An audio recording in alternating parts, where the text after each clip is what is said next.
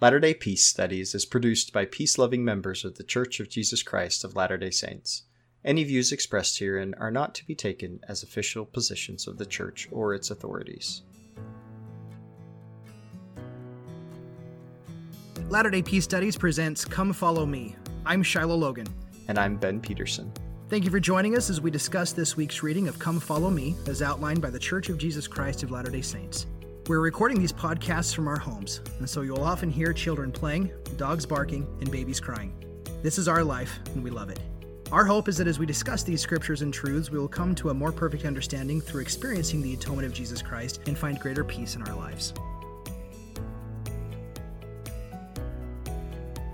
Hey Shiloh, I'm back. Thanks for having Christopher stand in for me in the meantime. Got to listen to that podcast. It was great. Thanks for doing that, guys. Absolutely. I'll say thank you for Christopher. Yeah, absolutely. I always enjoy hearing Christopher's thoughts. He's very analytical and also thoughtful, and has a lot to bring in terms of interpretation of Scripture and application. So really nice to hear his input on it. So we're nearing the end of the Book of Mormon here. We've only got a couple more podcasts to do with it, actually. So yeah. We've got chapters 7, 8, and 9, which I thought was kind of odd the way they split up the reading here, because the podcast or the section for last week was chapters 1 through 6 of Moroni, which is the shortest reading of all of the Come Follow Me Book of Mormon manual. Yep. And then you get 7, 8, and 9, which is actually quite a lot of reading and a lot of material. So, you know, I'm not sure how they make the decision to divide everything up. I might have divided it differently, but that discussion doesn't really matter that much. So chapter 7, 8, and 9 are not actually the writings of Moroni. Moroni here is bringing in words of his father. So in chapter 7, this is a discourse or a talk or a sermon that Mormon gave at some point in his life. It seems to be at an earlier point in his life for several reasons we'll talk about. And Moroni somehow had access to the text of this, or at least maybe notes of this, and then he kind of fleshes it out as he's writing. I almost imagined that Moroni himself sort of just copied notes, and then some of the text might have been filled out by Joseph Smith. I don't know. Because we get a lot of things in here that are very Paul-esque, you know, Corinthians and New Testament-like. And so I almost see like Moroni outlining his father's talk, so to speak, that he heard when he was young or something that his father gave. And then I see Joseph Smith maybe coming in as he's doing the translation, and there being a little more fleshing out and flow of it. Again, I don't know, that's total conjecture, but it's a possibility just in terms of the wording and very King James Version-ish, feel of it. Here then we get chapter 8, which is a letter directly from Mormon to Moroni. So this is moving on at a little later point in his life. We see a degeneration of the people. In chapter 7, he talks about the people he's talking to as being the peaceable followers of Christ. And then in chapter 8, he's talking to Moroni about how, there's disputations in the church and people are arguing over the doctrine. And he's very harsh in many points, it seems to me, in chapter 8. I mentioned that it almost seems like there's a little bit of dead horse beating going on in chapter 8. Like Mormon kind of has an axe to grind about this doctrine and he wants you to know it. He's like, this is something really important to me and you need to understand why. So I get that. I have very doctrines that are very near and dear to my heart, and I will not let them be perverted. So we get some of Mormon's personality there, very interesting, and some really great little nuggets and discussion about faith and mercy and baptism and covenants and so forth. Then we get to chapter 9, which is right up there with one of the most graphic and, I don't know the word for it, what is this, distasteful chapters of the Book of Mormon, just because we get Mormon's description of some of the worst things that are happening among the people as they, full-fledged degenerate into awful wickedness. It's not exactly clear why this is included, but I see it as this progression in the letters of Moroni saying, hey, my father said a lot of good things in this letter to me, and so I'm going to copy it here for you guys, and I'm going to give you a little taste of how awful and wicked the people really are, and to let you know that what's going on is definitely not Little League stuff. So that's kind of how 9 ends out, with Mormon closing up to his son. These are kind of the last words, I imagine, that some of the last words that Mormon gives to Moroni. And Moroni felt impressed to put them down here. Probably the last little bit that he has on the plates, last little bit of room. And he's maybe getting old and just wants to leave the last words of his father, maybe reminiscing a bit. Who knows how long it's been since his father died. So that's kind of how I see the purpose of Moroni here in including this. And it kind of helps us feel a little bit more of his personality, his testimony, and getting some good last little words in of Mormon even after his death. Yeah, I had a lot of the same thoughts too with chapter 7, because this is a really old sermon. Or maybe it was a newer sermon, but we get this flavor that because he's talking to the peaceable followers of Christ, this isn't the same experience he's having while out fighting a battle away from Moroni in chapter 9, right? So we do get the sense that this is an earlier sermon that's happened. And I think it's absolutely fascinating because we are seeing that Moroni and Mormon aren't the only two maybe righteous people that are there. Something that I think I've subconsciously seen in my mind before, that the text isn't actually saying. But if he's there in a synagogue talking to the peaceable followers of Christ, maybe there's only 5, maybe there's 10 of them, maybe there's 20. I don't know how many that are here. It's early morning seminary. There's only, whoever's going to show up. And so we have that. But then again, with 9, I have it marked in the margin. I'm like, why this chapter? It's like, why was this written and why was this included? Like, why did even Mormon write this to Moroni? Moroni has seen this. He's been in the battle. He was there in the final hoorah. So why is this here? So that'll be fun to explore that. But in chapter 7, we begin here with this discussion that Moroni frames this by, it's a talk about faith, hope, and charity. And then he goes on to talk almost entirely about charity, or about faith. It's really about faith, with a little bit of tie-in at the end with hope and charity. We get like 3 or 4 verses of hope and about charity. But in this, I couldn't help but notice that he's talking specifically to the peaceable followers of Christ during a time of absolute depravity and warfare. Mm-hmm. I think that's an interesting juxtaposition. I think that's something that we can't probably emphasize enough, to see that there is a group of people who are truly peaceable followers of Christ existing during a time of complete cultural and social extinction.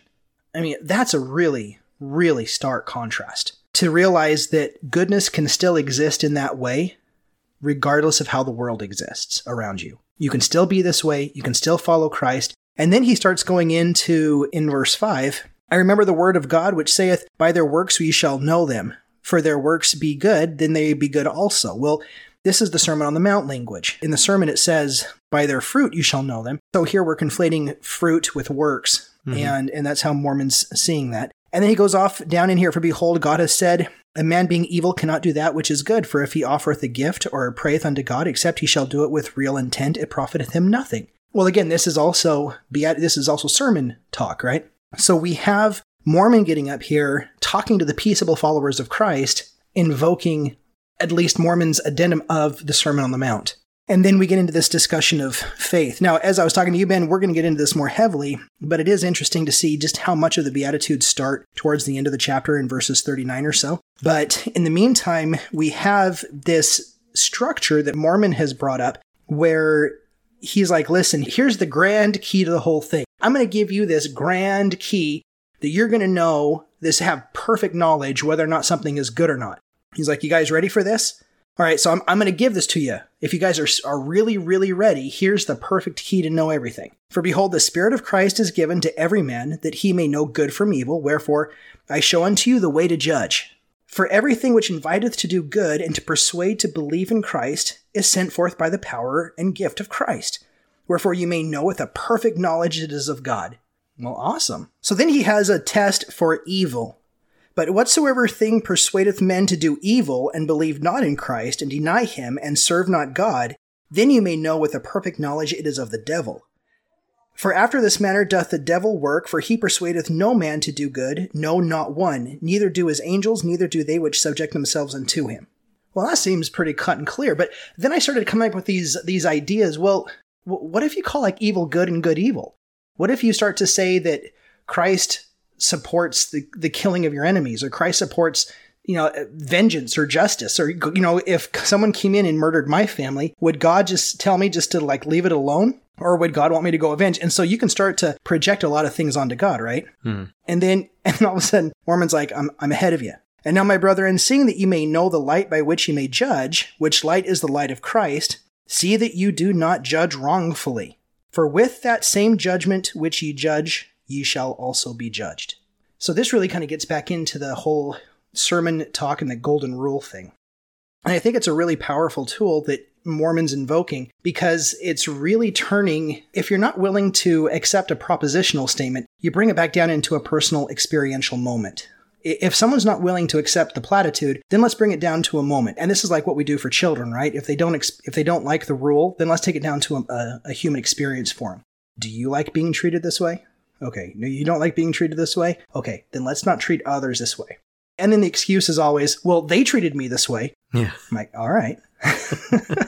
Let's start over. Do you like being treated this way? No. Okay, then don't treat others this way. I actually had this very moment. I distinctly remember when I was 9 years old. I was living in Mission Viejo, California. I had a friend 2 or 3 doors down, and it was Friday night, and it was getting later on at night. We used to play soccer. We used to kick the soccer ball across the street from each other and try to score it and getting into each other's yard. And he had done something or said something that was really mean. I don't even remember what it was. I was 9. But what I do remember is that I came back in and I was incensed. I was so mad, and I wanted to like retaliate and go tell him just what a horrible person he was and what a horrible friend he was, and I don't know, treat him how he treated me. I don't even remember what he said or did. But just I remember how angry I was. And so it was at that point, however, that my father sat down with me, and I remember it was a Friday because they were going on a date together, and they were getting ready and they were going out, and there was going to be a babysitter, and there was a babysitter that I liked and a friend that he was really fun. And so I remember sitting there and having these really strong conflicting emotions that I really, really, really wanted to do something mean to him. And I kept on turning it back where my father was saying, Sarah, listen, you've got to treat people how you want to be treated. Well, he treated me wrong. That's obviously how he wants to be treated, so I'm going to treat him that way. Can't we start after I get my revenge? Then we can start with the whole... Then we start with the whole thing. Yeah. And man, I did not accept anything that was said that night, but I remembered it. And it really became a foundation for me later on in my life as I've gone back to that moment to realize just how angry that 9-year-old was at some silly violation of friendship that he felt, and of how he wanted to retaliate, but that always doing something good in back for evil really stuck with me. When we see Mormon here, it really is. He's like bringing this down to the level of a child. All right, let's start over, you guys. Whatever inviteth a man to Christ is good. Whatever inviteth a man not to Christ is evil. Whatever inviteth a man to Christ is good and has good fruit to it. And he's really trying to make this simple. And just like my mind was wandering and trying to find all the little caveats where you could possibly, find the little addendums of kind of the holes in this theory. Yeah. Then you have Mormon coming in and be like, all right, let's just give the exceptions, right? Then let's give this really big catch-all where however you want to be treated, treat other people that way. Yeah, I mean, I think I like how he continues with that concept, though, in verse 19. He says, I beseech of you, brethren, that you should search diligently in the light of Christ, that you may know good from evil. And if you will lay hold upon every good thing and condemn it not, you certainly will be a child of Christ. I think that kind of goes to what you were saying, like you're looking through this and trying to look for all the exceptions, right? And that is actually kind of a type of searching in the dark. And I like how he says, search diligently in the light of Christ, as opposed to, searching for all the exceptions. Look for all the ways that you can bring Christ into your life, all the ways that you can bring good, all the things that can point you to him, rather than anything you can think of that might be some Weasley exception to this or that written rule. Here at verse 18, where he says, "For with that same judgment which ye judge, ye shall also be judged." I've always thought it was interesting, this type of phrase, gets put in the passive tense. It says, ye shall be judged. Well, the implication, or maybe it's just the inference, not the implication from this, is that this is God doing the judging. But that's not what it says. It's a passive tense. It could be anybody that is doing this judging. And I think it makes a lot more sense in terms of whatever critical eye we look at the world and others with is the same eye that we're going to look at ourselves with, and with which you're going to encourage others to look at us with. And so it's the judgment that we have of ourselves and that others have of us, or that we have of others. So the same judgment that we judge, we will also be judged. I think this concept that Mormon lays out is actually one of the clearest keys given in Scripture about knowing what's right and wrong. Just being able to make decisions in life. And you can just kind of lay it out. You can say, okay, is this thing going to lead me closer to Christ, strengthen my relationship with him? Or is it going to lead me far away? Obviously, there's going to be more considerations after that. Maybe that doesn't answer the question fully, but that sure is a good place to start for any decision we're trying to make in our life. So I love this. I think it's spectacular, inspired, beautiful advice. I really do love that last part. For with that same judgment ye judge shall ye also be judged.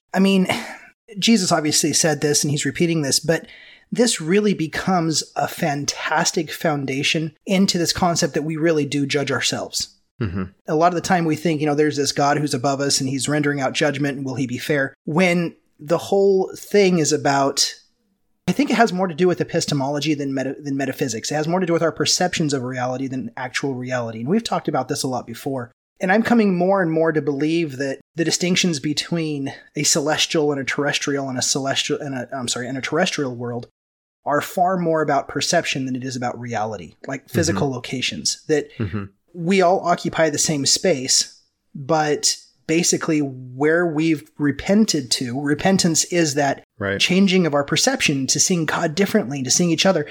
And this makes so much more sense to me. The reality we're choosing to live in. Exactly. Yeah. Because this makes so much more sense to me in regards to that old adage of people from the celestial kingdom can visit those in the terrestrial, but the people in the telestial can't visit those in the celestial. Yeah. And I've never understood that. I'd be like, well, why? It makes sense in that context and explanation, though. Makes total sense. Right. Also, the assertion about, receiving, I forget the words exactly, but in D&C 76, it goes into this and we could look it up, but receiving the presence of Christ but not the full presence of the Father and stuff like that, right? It's like, you can get to a point where you see the beauty of the gospel, but you just don't quite want to pick up your cross and follow him to the Father, right?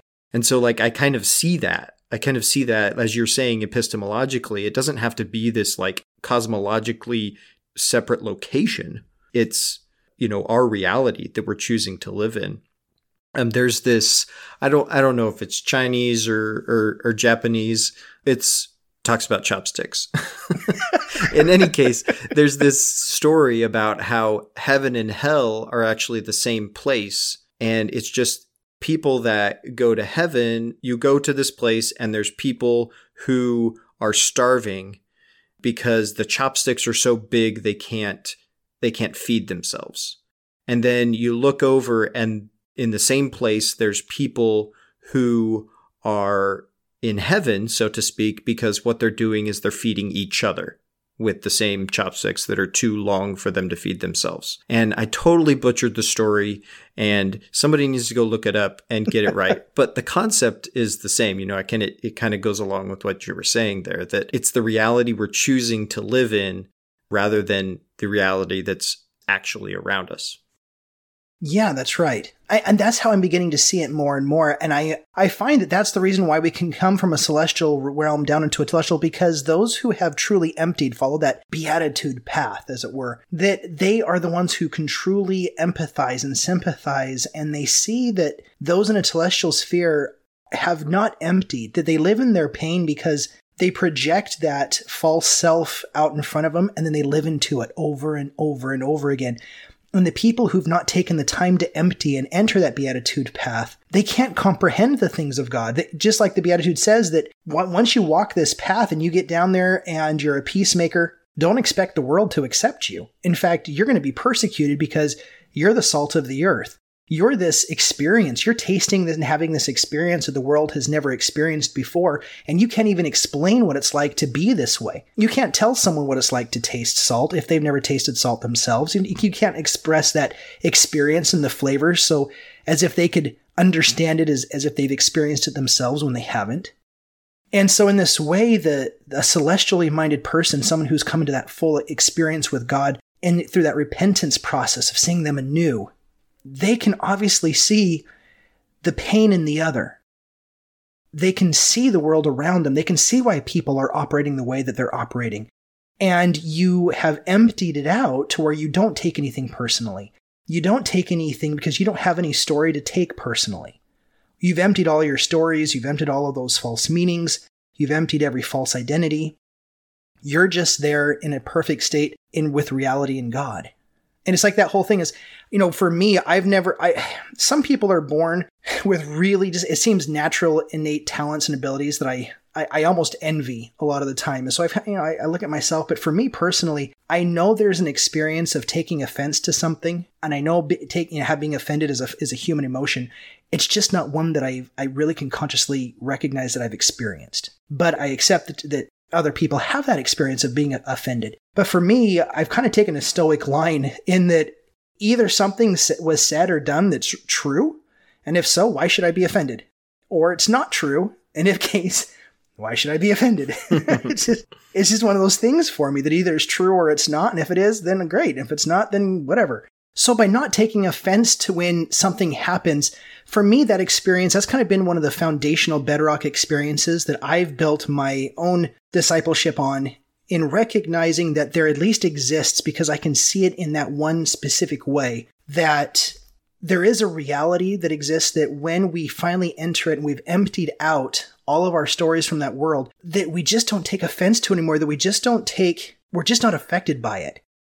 And so whenever a celestial person comes into a telestial sphere, they're not affected by it. They're not impacted by it. So hence, a celestial person can come into that telestial sphere and not be influenced. That's not to say that I'm a celestial person. That's not anything whatsoever what I'm saying. I'm just saying on this very little microcosm, I've been able to catch a glimpse of how this idea. I can get at least a glimpse of the idea. Let's put it that way. In this way, with what judgment we judge shall we be judged, it's that we really do look at the other and ourself as much as we have emptied to see God anew. That really it all comes down to, like Thomas Merton has said, and we've said over and over again, everything depends upon how we view God. However we view God is really how we view ourselves and how we view the other. And that's why repentance is so important. We're learning to see God in a new way, and we see ourselves in a new way. So then this judgment that we judge ourselves and we judge the other is that judgment that we're judged, because we're just living in that self-projected world that we create. In discussions about this concept with my brother, he said something about Zion and the attributes and characteristics and practices of Zion, the pure in heart. I think often we think about Zion in terms of, okay, we're going to build Zion once people have changed their habits enough and they're righteous. And so then when we're all righteous, then we can have Zion. He says, no, that's not how we get there to Zion. How we get there is we forgive each other.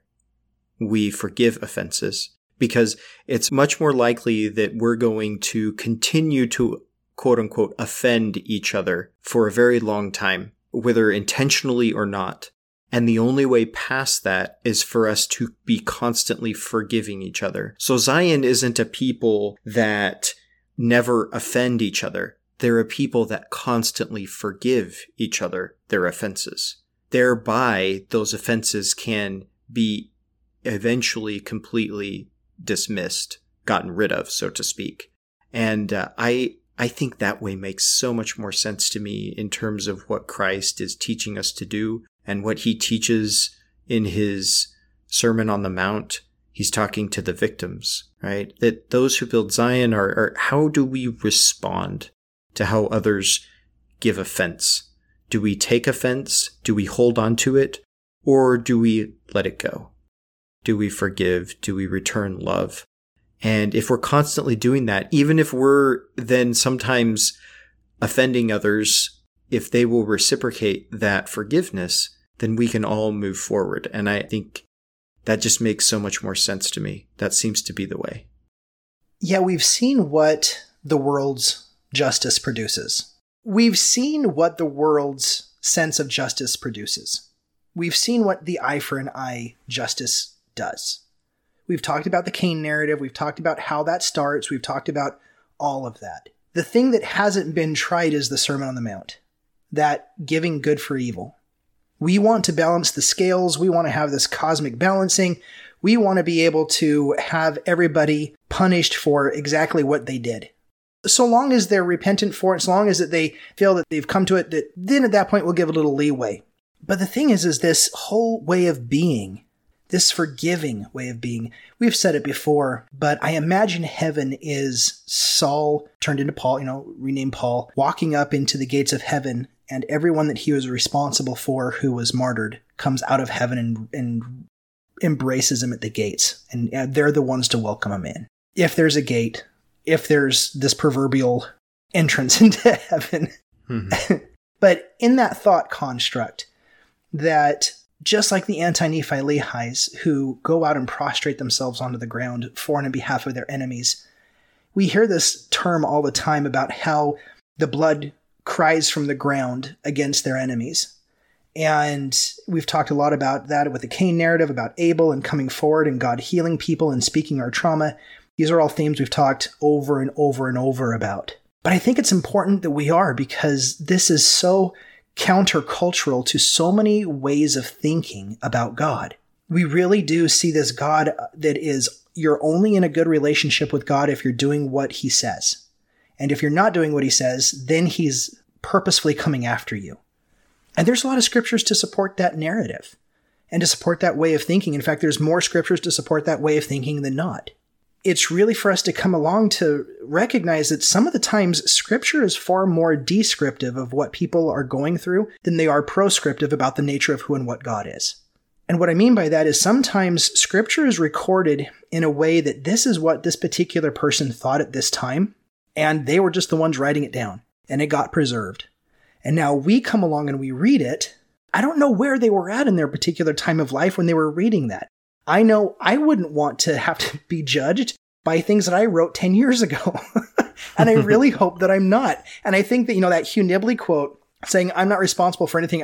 His was like 2 months ago or something like that. But he says, I'm not responsible for anything I wrote more than 2 months ago. I whatever I wrote down, he's like, that's not me right now. Don't judge me by what I've already written. That's how fast I'm learning. That's how fast I'm learning, right? That's how I'm trying to repent. And so in that same vein, when we see and we take a snapshot in the scriptures of who and what these men were at that particular time, a lot of the times we go through these psychological stages of adult development where we see God in a new way. I don't want my posterity to remember me by the things I remembered and I believed and I taught about God 10 years ago. I really want them to be able to really take this concept of a merciful God and of them being in his love and being able to connect with God and actually have experiences with God. That's more of what I would like them to experience than some propositional truth statement that I wrote about 10 years ago. And so I think in a lot of ways, we have to give a lot of grace and a lot of mercy to those people in Scripture. So yes, there's a lot of ways that we can come back down and point at Scriptures and say, well, they said it here, and they said it here, and they said it here. And it's true. There's a lot of these really transactional ways in which God comes out of the pages through these men at this particular time. But there's also this other side that's highly transformative.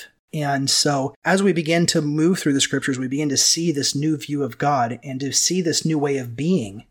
Oh man, it's so good. It's so refreshing and it's so peaceful. As I've come into kind of seeing God in a new way, in more of a transformational way, where I see God as an infinitely, always loving God who is highly proactive and always trying to get his children to see just how loving they are. And we're the ones who create all of these problems for ourselves. Yeah. And he's not coming after us to punish us. We're sitting here punishing ourselves. And at that point, he can't violate that agency. In a lot of ways, he just has to sit there and look. But he can't manipulate us and bring us into it, that the mystery of God. To understand the full mystery of God, it has to be by the choice of entering it in freely and willingly on our own accord. I think Moroni really, really brings this out pretty well. Back in Mormon chapter 9, he says, "Condemn me not because of mine imperfection, neither my Father because of his imperfection, neither them who have written before him, but rather give thanks unto God, that he hath made manifest unto you our imperfections, that you may learn to be more wise than we have been." Just look at Scripture as descriptive. This is our experience. We're telling you how we're experiencing God. I hope this helps you. Now go out and have your own experience so you can really learn who he is. And then we get to chapter 7 in Moroni, where Mormon says how we judge that. And we don't judge it by what the prophets say, he says. He says we judge it by who Christ is. And wow, that's a really different way to put it. And so we can take anything we find in Scripture and stand it up against Christ. We can take anything we find anywhere from anybody that's preaching, stand it up against Christ. That's how we can see and learn and discern, gain a greater understanding of who we are, who the prophets are, and who God is. So you were talking about how you see God as this loving and merciful God, and a lot of times we live in our own false narrative of who he is, and we punish ourselves. And that God can't necessarily step in and change that all of the time, even though he is constantly reaching out for us. He can't come in and forcibly change that, because that doesn't help us actually see him in a new way, right? That's contrary to his nature in terms of violating our agency. I really like how the book of Abraham puts it when it's talking about the creation. And there's this verse in there, it says, "And the gods watched these things that they had ordered until they obeyed." And man, that is up there with profound scriptures for me. Yeah. Because even in the creation, God commands and then he watches. I love the word watch. Like sometimes I want to say, okay, so God waited. But but waiting denotes like actionless. But I love the word watch there because like it's an expectant, a hopeful, a faithful, a loving type of thing. He wants to see. It's this great word that describes what God does. He watches for us to obey. And that's what he does. He's there. That scripture in Abraham, I think, really describes that well, the character of God. I've always loved that. I've always loved that verse too. And I love that you brought that in, because that watching really does invoke such a sense of wonderment and of patience and of love and care. It's more of a guardian than it is a kind of like someone who, this is my way, I created it, this is going to happen my way. But that patience in watching something unfold as opposed to just making it that way really gives a great premise for us to be able to just sit with that. And what kind of God would then put things in motion and then just wait for it to obey? Man, I love that so much. Here in chapter 7, we kind of get a sense of that. I love how, starting in verse 20, he is starting to talk about how it is possible that we can lay hold of every good thing. Now that he's made this case that every good thing brings us to Christ is good and every bad thing that takes us away from Christ is bad, then how do we possibly comprehend a world where we are laying hold upon every good thing? He says in verse 20, "And now, my brethren, how is it possible that you can lay hold upon every good thing? And now I come to that faith of which I said I would speak, and I will tell you the way whereby you may lay hold upon every good thing." And so now he begins. I think this is fascinating how Mormon starts, because now it's like he's going to the beginning of how God ever dealt with man. God sent angels, and then God sent prophets, and then it was that God actually reveals himself. And all of this is talking about the coming of Christ. Everything's pointing towards Christ. Mm-hmm. And Christ for me is Jesus Christ, and that's the archetype and the apex of our humanity. Jesus Christ is the example of our humanity. But when I see Christ here, I'm also thinking in terms that God's whole purpose is for us to enter into that relationship of who and what Christ is, that Christ is the embodiment of God in human form that shows us exactly what it means to be human. And as we follow that Christ is so important from so many perspectives, but in this one, it really shows us the nature of our own humanity. It shows us who and what we are. It shows us what we're capable of. It shows us where we're going. This manifestation concerning the coming of Christ is also an unfolding of who and what we are. It's this blueprint and this archetype of who and what we can become. God showed us from the very beginning what it is that we can become. So then he gets in, he talks about faith that induces miracles and the ministering of angels and of the Holy Ghost, and about how faith is what brings about repentance and baptism. If you're not seeing these things, first off, God is true and faithful. He's been at this from the beginning. He's demonstrated and shown us what faith is from the beginning through angels and prophets and even himself. And if we don't see the miracles, if we don't see the ministering of angels, if we're not experiencing the Holy Ghost, if we're not repenting and having those experiences of baptism in our lives. Now, baptism we see as a one-time event in our life, but really, baptism is just that symbolic dying over and over again, that we're dying to the things of the world. All of the things of the world are going away and that we're coming up someone brand new every single day.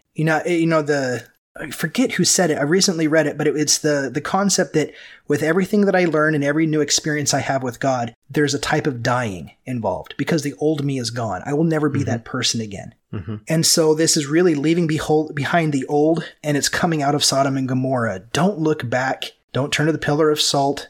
Keep pressing forward, keeping your eyes straight forward to that land like an ether, that land where no man has been before. God is always leading us into that new place that we've never been before, and it's scary because it's undefined. God is undefined in this way in our lives. We haven't seen God. He hasn't made himself physically manifest to us. We just feel this inner pulling into this mystery of who and what God is, and it just creates this strong desire of love and of peace and of contentment where we just keep on taking the next step in the darkness, and it just lights up as we keep stepping into it until this faith brings us into this relationship with hope. And then he kind of finishes out the chapter with hope. You had found a few things about the Beatitudes. I'd found some things about I see them everywhere. In fact, when I was reading this tonight, I see Beatitudes. My wife was making fun of me because I'm sitting at the kitchen table and I was reading, and I looked up at her and I'm like, "You won't believe this." And she's like, "What?" And I'm like, "I'm reading Moroni 7. And she's like, "Well, I believe you're reading Moroni 7. And I'm like, "No, that's not what I'm talking about." I said, "Moroni 7 is all about the Beatitudes." And she started laughing at me. She's like, "Everything for you is the Beatitudes. It's like you go to the store and you're like, ramen noodles. That has to do with the Beatitudes." And it's like, "Oh, we're going to go out here to this particular tree. I bet that has something to do with the Beatitudes." It really does, though. It's really colored a lot of everything that I'm reading through the Book of Mormon this time, but it really has been fascinating. So I love a few of the verses in here in the middle where it's describing Christ and the character of Christ. Verse 27, Christ ascending into heaven to claim of the Father his rights of mercy, which he hath upon the children of men. Anyway, I think that's beautiful in terms of, Christ's role towards us in extending us mercy so that we will know how to extend mercy to others. And here in verse 28, I've always loved this phrase here, wherefore he advocateth the cause of the children of men, and he dwelleth eternally in the heavens. This kind of goes towards the sort of metaphor of the roles of Christ and Satan and the Father in terms of a courtroom and a trial, right? As Satan is the accuser and Christ is our advocate with the Father. So our advocate along with the Father. I just like that, his role as an advocate rather than an accuser. Christ is not there to accuse us. Yeah, the way that the Beatitudes are woven into this is really great. I see this almost as like Mormon's Beatitude discussion. This very well could have been some notes that Moroni took of his father's talk. he's fleshing them out a little bit. And then Joseph Smith might have fleshed them out even more, in terms of his discussion about charity. I see that a lot. Mormon here is giving his version, so to speak, of the Beatitudes, and that's why I think you see that so much in there. These people that he's speaking to are what are called the peaceable followers of Christ. They're the people that have gone up on that mount, they've followed Christ up on the mount, and then they've sat down to listen. Here, Mormon is speaking to them. We get a very different tone in chapter 8, and then a completely different tone again in chapter 9. And here we're kind of starting at what we might term a celestial level. We then start to see steps down from there in these next chapters. Yeah, that's an interesting way of looking at it. Definitely that step down. In verse 39, we have, this is really where I began to see the Beatitudes unfolding into it, because it says, "And behold, my beloved brethren, I judge better things of you, for I judge that ye have faith in Christ because of your meekness. For if you have not faith in him, then are you not fit to be numbered among the people of this church." Well, I'm like, well, meekness, I mean, that's our third beatitude there, right? Like, that's just, I didn't have to think too hard on that one. Ding. But I mapped it out differently today. I did learn a few things here. And so I mapped out, I wrote down the Beatitudes really fast, and I mapped out that the first three Beatitudes really have everything to do with faith.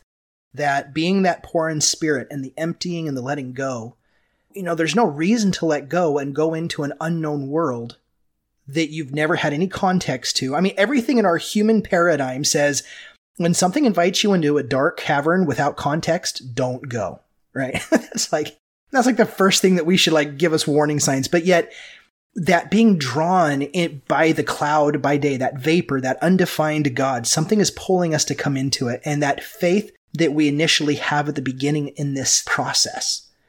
And so being poor in spirit requires before that faith. To go through the mourning process of lost identity and of leaving everything behind, that requires faith. And to be meek and to give up all of that, that all requires faith.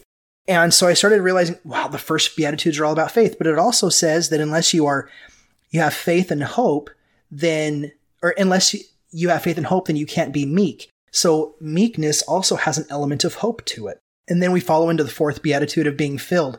And we have all these scriptures about being filled with hope. And that when God fills us, he fills us with that hope. And so that hope is very much a transition between faith until finally we get into the verse 47, the famous verse in 47 about charity, where this is very 1 Corinthians 13, Pauline, "Charity is the pure love of Christ, and it endureth forever, and whoso is found possessed of it at the last day shall be well with him. Wherefore, my beloved brethren, pray unto the Father with all the energy of heart, that ye may be filled with this love." So being filled there, I mean, that's also, blessed are those who hunger and thirst after righteousness, for they shall be filled. So we have the filling going on, all of which leads us up here, that ye may be the sons of God. Well, we already know that blessed are the peacemakers, for they are called the children of God. Here we have the sons of God, that childlike relationship.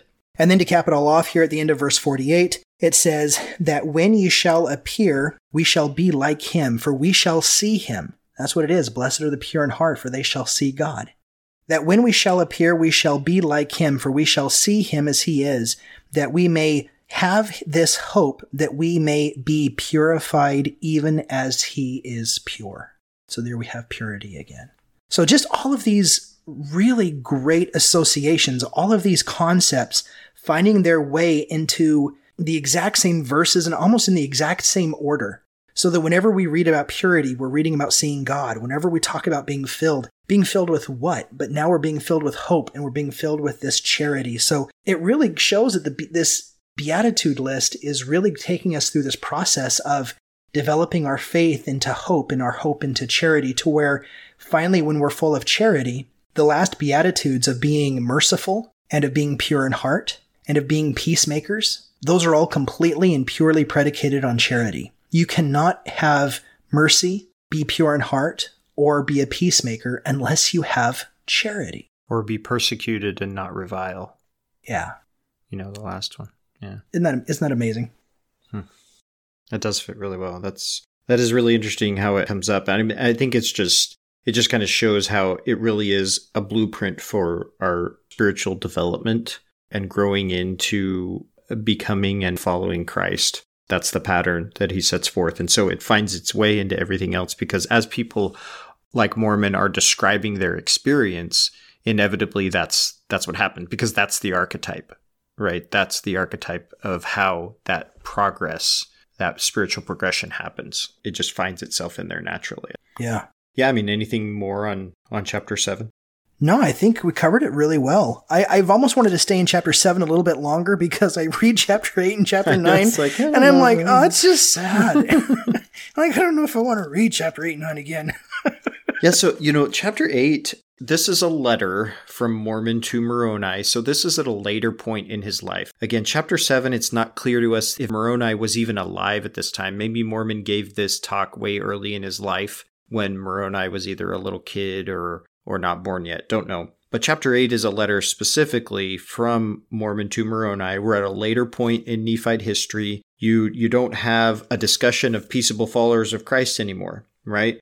We now have disputations in the church, and they're arguing over these specific doctrines. And Mormon's not happy about this. We have this one verse, verse 8, which is the stated words of Christ on the matter.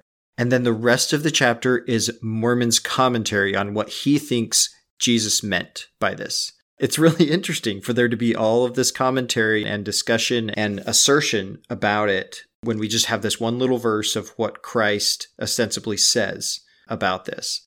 Here's what Mormon says, that Christ says, "Behold, I came into the world not to call the righteous, but sinners to repentance. The whole need no physician, but they that are sick." This is a recounting of some words that Christ gives on his mortal ministry when he is talking to the Pharisees, I believe it is. They are deriding him for hanging out with publicans and sinners. And he says, well, I came to call the sinners to repentance, not the righteous. The whole, need no physician. And this is almost like a tongue-in-cheek, like, you guys think you're so righteous. Why are you upset with me hanging out with them? Obviously, you don't think you need my teaching. You already know everything. So I need to be with them to teach them. When in reality, the Pharisees were at least as wicked, if not more, obviously because of their rejection and condemnation of Christ. Not all the Pharisees, by the way. Actually, there were some really good Pharisees.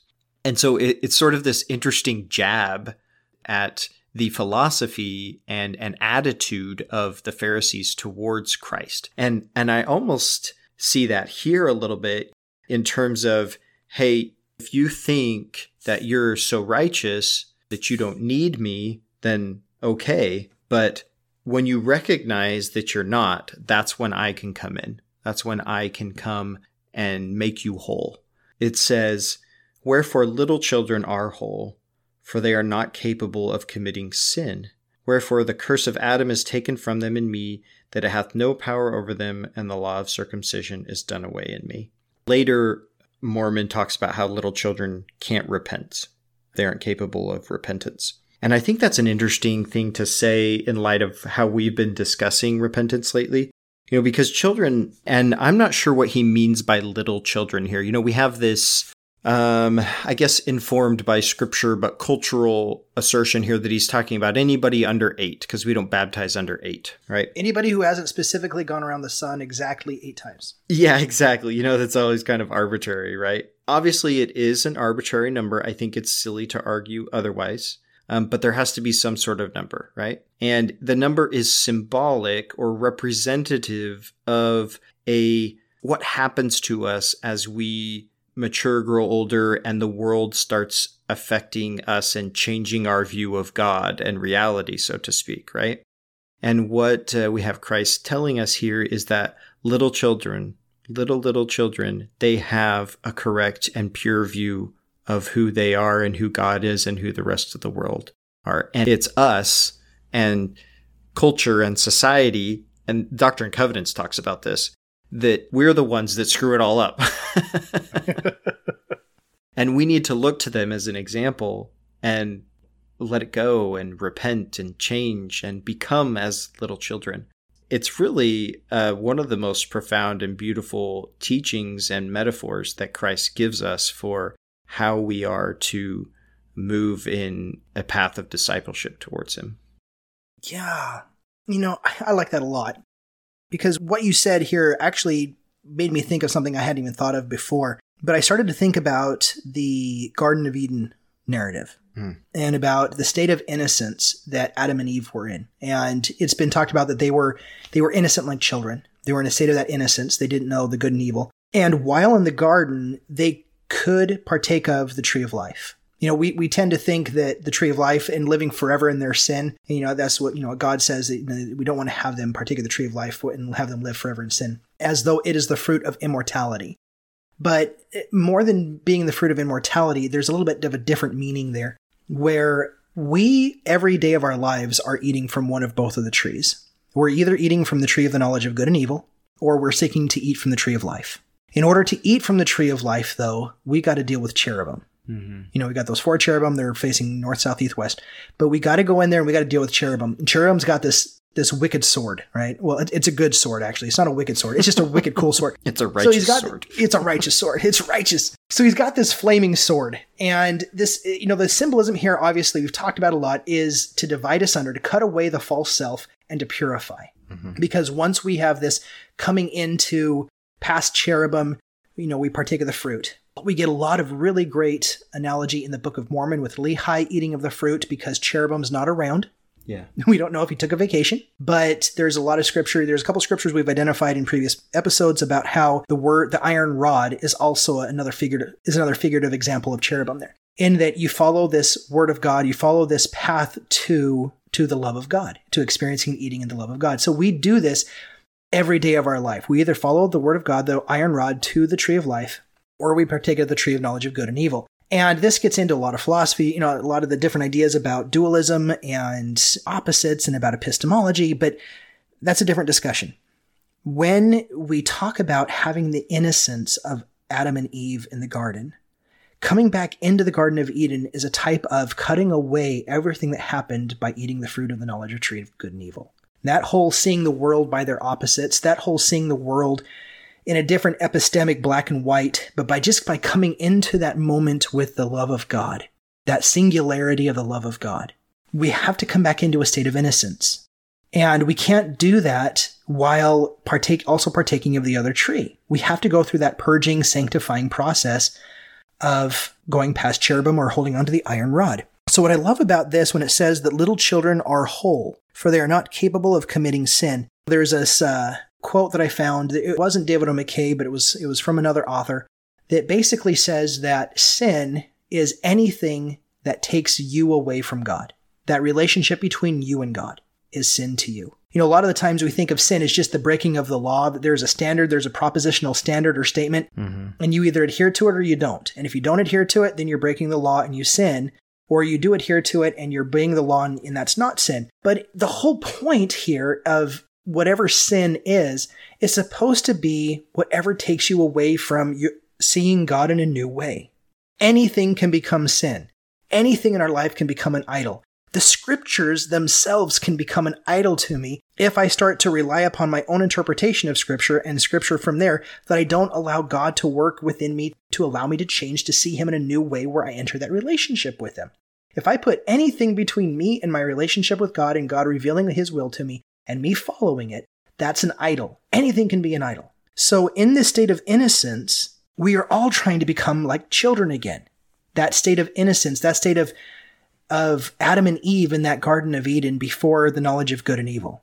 Emptiness, too. Yeah, that empty, exactly. Wherefore the curse of Adam that happened from that whole falling, that he chose to partake of dualism, of coming into the world and seeing everything by their opposites, like Lehi talks about. That becomes our epistemic framework by which we see the whole world. And the whole point is to go back in the state of innocence, not because we've abandoned all of the things that we've learned along the way, but we begin to just sit in the love of God and to recognize that we've emptied ourselves from everything that is our false self and not of God, and we've simply allowed God to fill us with everything that he is. And so when I read this, yes, because I was trying to find application to it, because I'm like, you know what, this is a very, like you were talking about, this is a very nuanced, why do we even have this anymore? There's still a couple churches around that talk about this, Catholics, but this is not really a big deal anymore for us, right?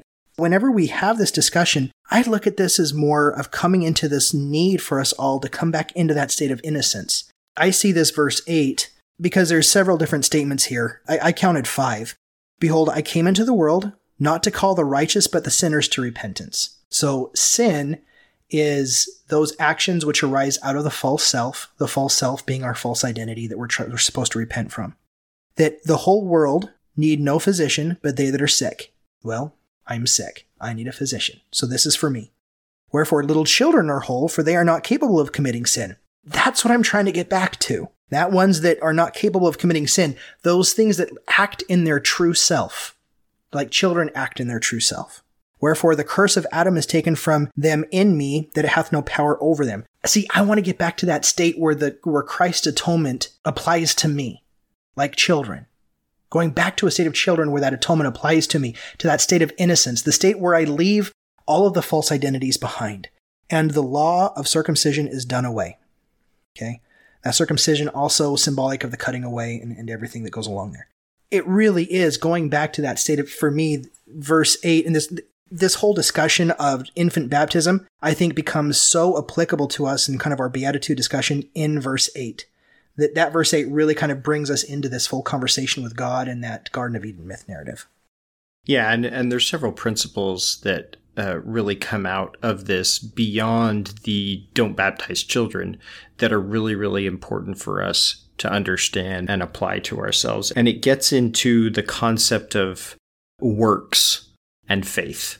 You know, he says over in here that in verse 23, it is mockery before God, denying the mercies of Christ and the power of his Holy Spirit and putting trust in dead works. So in other words, just performing this action on a baby as if it's in and of itself does any good, as if the performance of the ordinance is more important than the actual experience and changing of the heart and conversion that happens when we come to Christ. And that's why it's kind of a mockery, because it's denying the actual conversion and putting 100% emphasis on the simple performance of the ordinance when a child can't experience any of it whatsoever. And so even when we talk about having an ordinance as a way into experiencing and then arriving at conversion, a child can't experience that at all. So it's what we would just call dead works. And so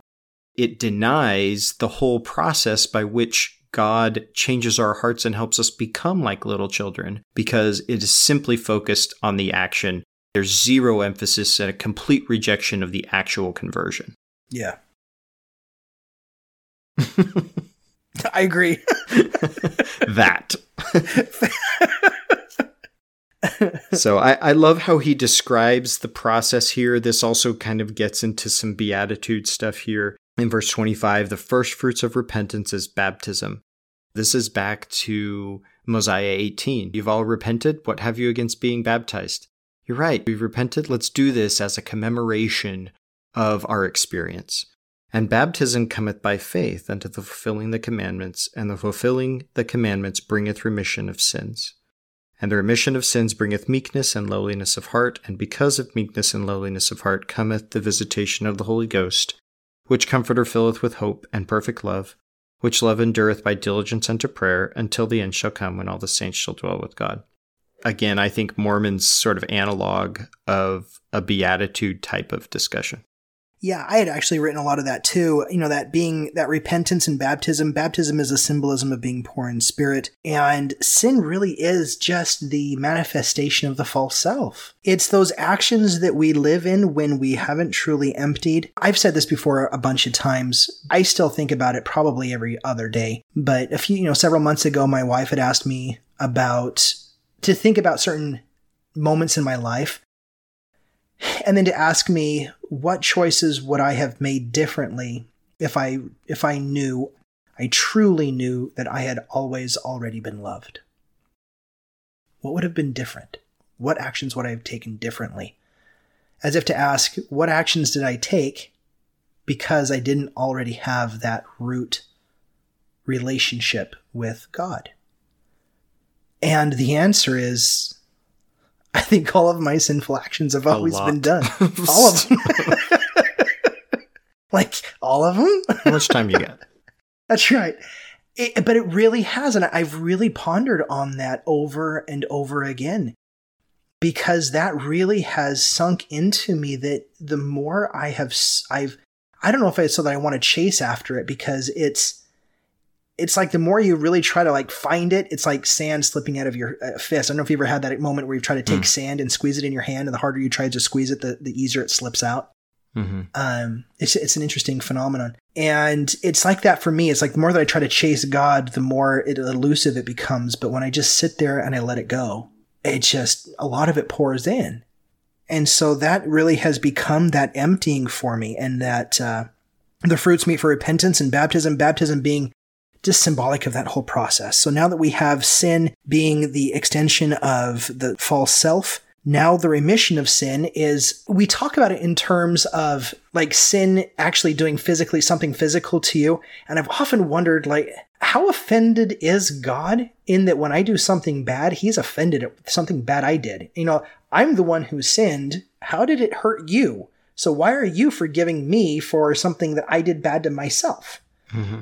And it's like me touching a hot plate and getting burned, and my parents coming along and saying, I forgive you. I'm like, well, I'm the one that got burned. I mean, I didn't do anything to you. I mean, I guess you had to come in here and do that, but God's work and glory is to bring the immortality and eternal life of man. It's like, this is his job. This is what he's doing. Yeah, he gets paid for this. Yeah, he gets paid for this. Oh, man. So when I see this in a different way, now I'm seeing that God's forgiveness is not so much that he's been offended or that he has a debt to alleviate, in as much as I don't think God's ever offended. You know, I know the scriptures talk about it in that kind of term sometimes, but it's offended. Being offended means that you expected it to be one way and it turned out to be another. Something was supposed to be one way and it ended up being another. And God doesn't live in a reality of false expectations. He doesn't live in a reality where he's like, doggone it, Shiloh, I thought you were going to do better today. I mean, he already knew. That's not the way God exists. Things like disappointment and anger and resentment, those human emotions happen because we, in our limited knowledge, expect it to be one way and reality turns out to be another. And we don't like to live in reality. We like to live in our stories about reality. And then we get upset and have emotions when it doesn't turn out the way that we want. But that's not God, because he knows it already, right? And so we have to kind of start to reevaluate, even if logically at first, that a lot of our stories about God just don't add up. When we start to see God as a different kind of being, then we can start to see ourselves differently. And that really has been a lot of my case, where this remission of sins has been more of God sitting down next to me and saying, yeah, I see who you really are, and I see how you think you are, and how you think you are isn't really producing the kind of fruit that you really want to produce. That forgiveness really ends up being more of my perception, because once I begin to turn my view back to seeing my true self, and then I'm sitting there next to God, and God looks at me and he's like, yeah, that kind of feels better, doesn't it? I'm like, yeah, it does. He's like, yeah, it does. And that alleviation, that liberation, is the same kind of feeling I get when I know I've injured somebody, and I feel so bad that I've injured somebody, and they give me that release in forgiveness, that I know that they don't hold anything there against me. That feeling and emotion of being released from another person's ill intention. I feel that same kind of emotion with God when I feel it's almost like an embarrassment, where you start to realize, yeah, I was living in this reality that wasn't true. And God's like, yeah, you were. But having that release where I know that he's not thinking anything worse of me for it. And I turn to him, and all of a sudden that weight is gone of all of the consequences and the thought and the justice and the balancing and everything that I thought had to be entailed in all of this. And all of a sudden there's just this release from God. It's the same kind of human emotion as forgiveness. And so I can really understand how we've constructed this language in God forgiving us as we've experienced letting go of our false self. We use this language of forgiveness, but does God really forgive us? Because have we really offended God? I don't think God's offended. I really think it really has to do with our just letting things go and turning to him and trying to work out these emotions and put language to the emotions we're feeling. Well, I see it as the process whereby he teaches us how to forgive. And so when we get God's forgiveness, it's not maybe in the grammatical sense him forgiving us as much as it is him giving us forgiveness, right? So he's giving this capacity to us. Once we've repented and we've seen him, all of a sudden we can now see others in a different way, and forgiveness becomes part of our nature like it is part of his. It's not something that he has to decide, okay, I guess I'm going to forgive you now because you've said X number of prayers or whatever, right? It's just a part of his being because of who he is, because of the charity that he has. So it's a characteristic, an attribute that he can impart to us. And that's how that process happens, I see. As we go through that, then we come to learn what forgiveness is. And that's how we can then give that to others, so to speak, right? Impart that to others, realize that there's nothing for us to be offended about in others because we have the love within us that God has within him. And so all of a sudden, that forgiveness becomes a part of who we are. Yeah, I like that too. On chapter 9, so Ben, chapter 9, I've struggled to wonder, why was this chapter included? Why did Mormon write it? Why did Moroni include it? I mean, and I think the easiest question to answer there is why Moroni included it, if not for some gospel aspect that I'm missing, if not for the fact that I really can so easily perceive Moroni walking around alone, having maybe a few personal effects of high value to him, such as maybe a letter from his father at one point or some kind of message, and him just sitting down at some point and having this mean so much to him that he includes it. Yeah. And I'm completely happy with that. I think there are a couple good things here, but this chapter it's really kind of harsh because I wonder kind of sometimes why Mormon included it, because Moroni supposedly had seen the depravity of the Nephite people already. So why is Mormon rehashing it? If nothing else, then maybe Mormon is going through a moment. It is so traumatic to Mormon that he needs to speak his trauma and he needs someone else to listen to it. And so the best thing that he's got for someone who can empathize or understand that is his son. And that's the best I've been able to come up with, is just that Mormon is speaking his trauma, and that's the only person he can speak it to who can understand. Well, I actually think that's a pretty good explanation, and it also would explain why Moroni included it. Moroni experienced a lot of this as well, and he's got to sort of process it, and he has nobody to share it with, right? So he knows, though, that this is sharing it with someone. And so for him to be able to write it down and pass it on in some way is a type of release for him, to know that he is sharing this with someone and other people will know what happened. Also, there's a little bit of the concept of it is better for us to pass through sorrow that we know the good from the evil type of thing. We've just had this discourse, especially in chapter 7, about righteousness and faith and truth and the fruits of this. This life, a lot of our experience is about experiencing these contrasts and opposition and things and understanding what that means and why we're in a reality of such. And so we have this chapter that is basically this balancing act, so to speak. Okay, I've talked to you of righteousness and now I'm going to show you, this is what the world can be like without Christ. This is how bad it can get. Don't fool yourself into thinking that it can't get this bad. It really can. People really can be this wicked. And the way they get this wicked is by rejecting Christ. And that's the end of the road there. After you reject Christ, this is where it goes. And it seems a little, harsh and maybe a little extreme, but like they see more of a matter of time and degree as it happened with the people of Nephi. It's kind of this warning to us. Yeah, that makes sense, especially with what you said about Moroni. Maybe even Moroni's including this was his own speaking of a trauma. he may not have had someone to personally speak to, as Mormon didn't have someone to speak to, but if he's putting it in the record, then at least he's letting this come out. He's letting this voice be heard. And I think there's some evidence here in verse 20 when it says, "And now, my son, I dwell no longer upon this horrible scene. Behold, thou knowest the wickedness of the people." Mm-hmm. So there's this awareness that Mormon knows, that Moroni knows, that this is just the way things are.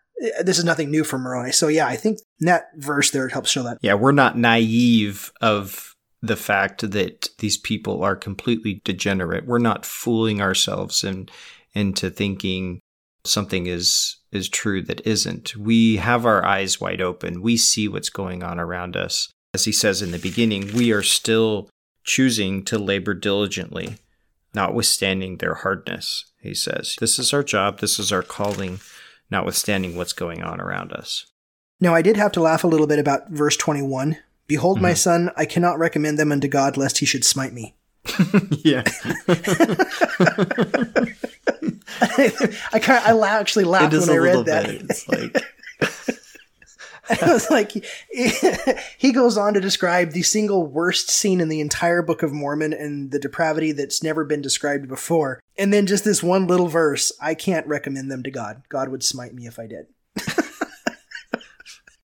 Yes, I guess so. Also, verse 22, "And behold, my son, I recommend thee unto God, and I trust in Christ that thou wilt be saved. And I pray unto God that he will spare thy life." Now, this is where I think it's kind of funny. "I pray to God that he will spare thy life to witness the return of his people unto him, or to their utter destruction." And I read that for the first time. I'm like, wait, what? He's like, "I pray that your life is going to be spared so that you'll either get to see the people repent or be completely destroyed." Mm-hmm. And I'm like, that's kind of a... So that's really, it got happens. to be... it's got to be really meaningful for someone who's been in this situation to try to see the final unfolding of the people, that God will preserve them for that long. That kind of way of thinking doesn't, I don't exist in that way of thinking. I live in a neighborhood that's not full of urban warfare or of that kind of complete social extinction. So when I don't have to think about writing a letter to my child, wishing that they will stay alive either as everything is completely destroyed or until everybody repents again. It's just a very interesting perspective to be able to be Mormon and write that.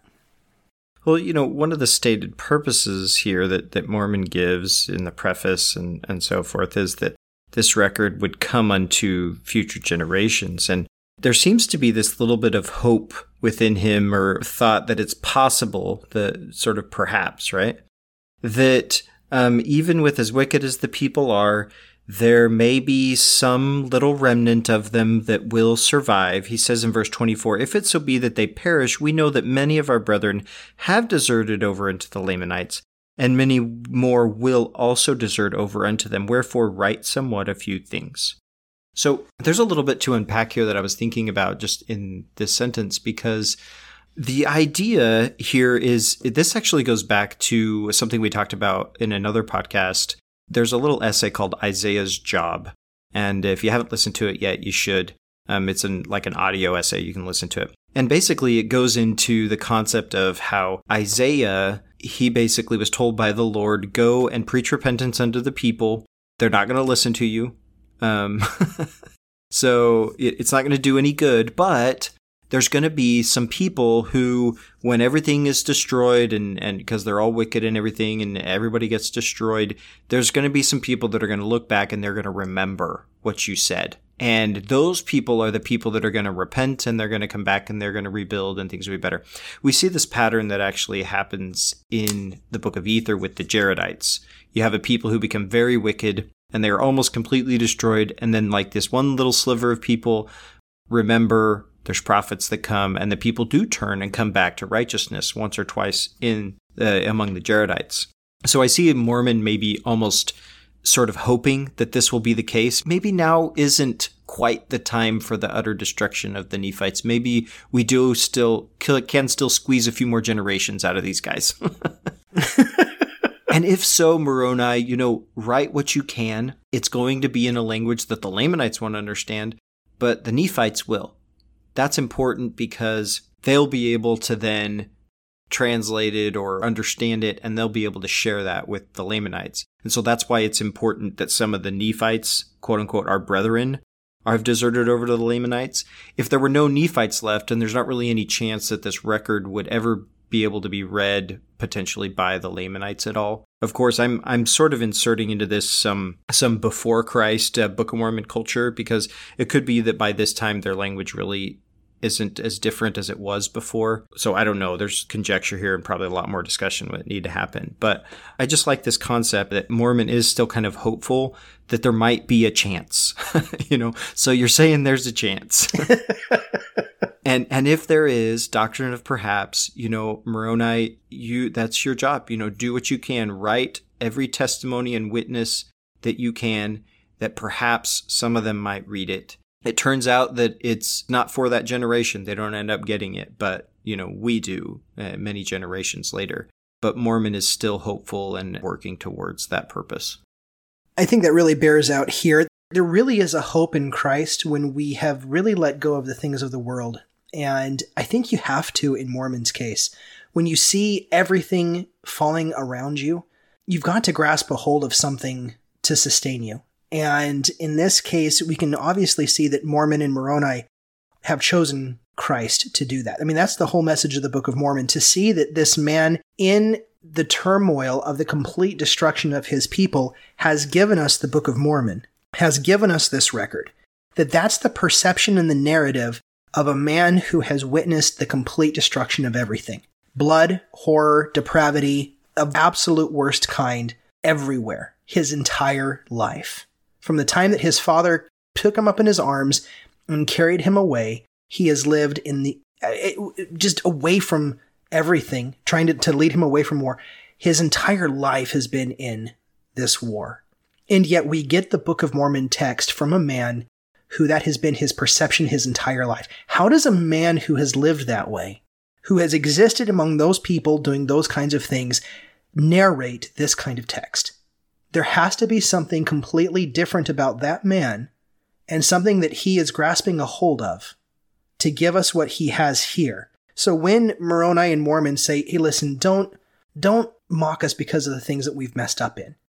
Give us a little bit of leeway.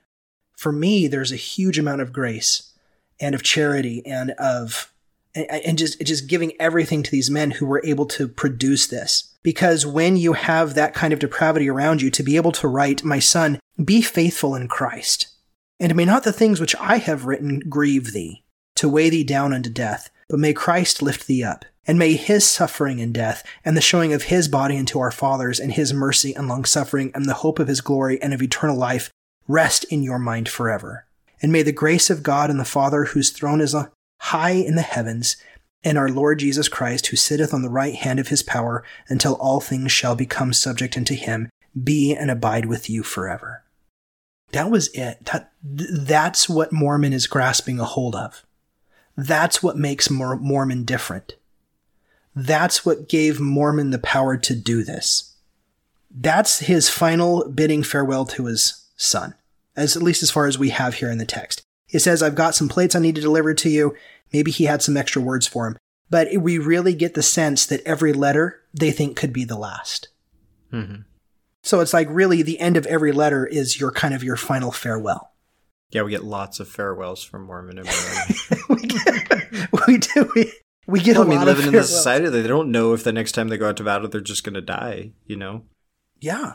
Yeah, it's the same thing. So it's absolutely fascinating to see the character of the men who lived through these kinds of things, that they produced what we've been talking about through Come Follow Me this whole year. It really is a wonderful capstone to this entire work.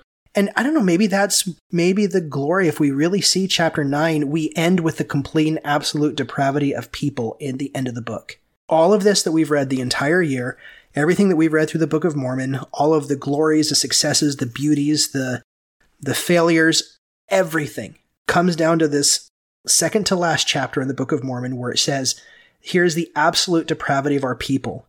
But even then, be faithful in Christ. Even in the worst, darkest part of your life, when everything around you is crushing down, be faithful in Christ.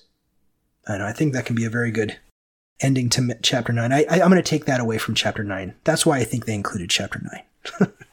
Agreed. Well, everyone, thank you for listening. Appreciate you. Thank you for all the support. We will conclude next week with Moroni 10.